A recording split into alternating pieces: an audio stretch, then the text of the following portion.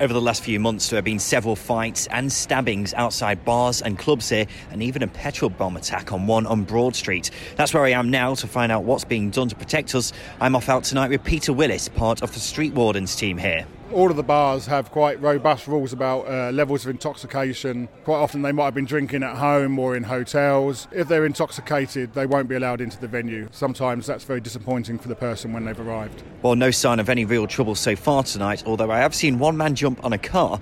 Paramedic Rob Moore runs the treatment units here on Broad Street. People come to us having been assaulted, whether they've got into an argument with someone or been walking down the street and been hurt by someone walking past them. It just makes me sad. It's kind of the worst of humanity, really. Well, afterwards, I spoke to nightclub owner Jerome Good. He runs Stories nightclub, which has recently installed a knife arch. He thinks security should be a priority at every club. You have to have somebody on the door that is aware of these situations and is not money orientated and is happy to turn away certain groups of people that may have conflict with others. Nothing is impossible. If someone wants to act the type of way, you can only deal with it and try and eradicate the situation to the best of your ability. Jerome also told me clubs in the West Midlands should have as much security as ones in London.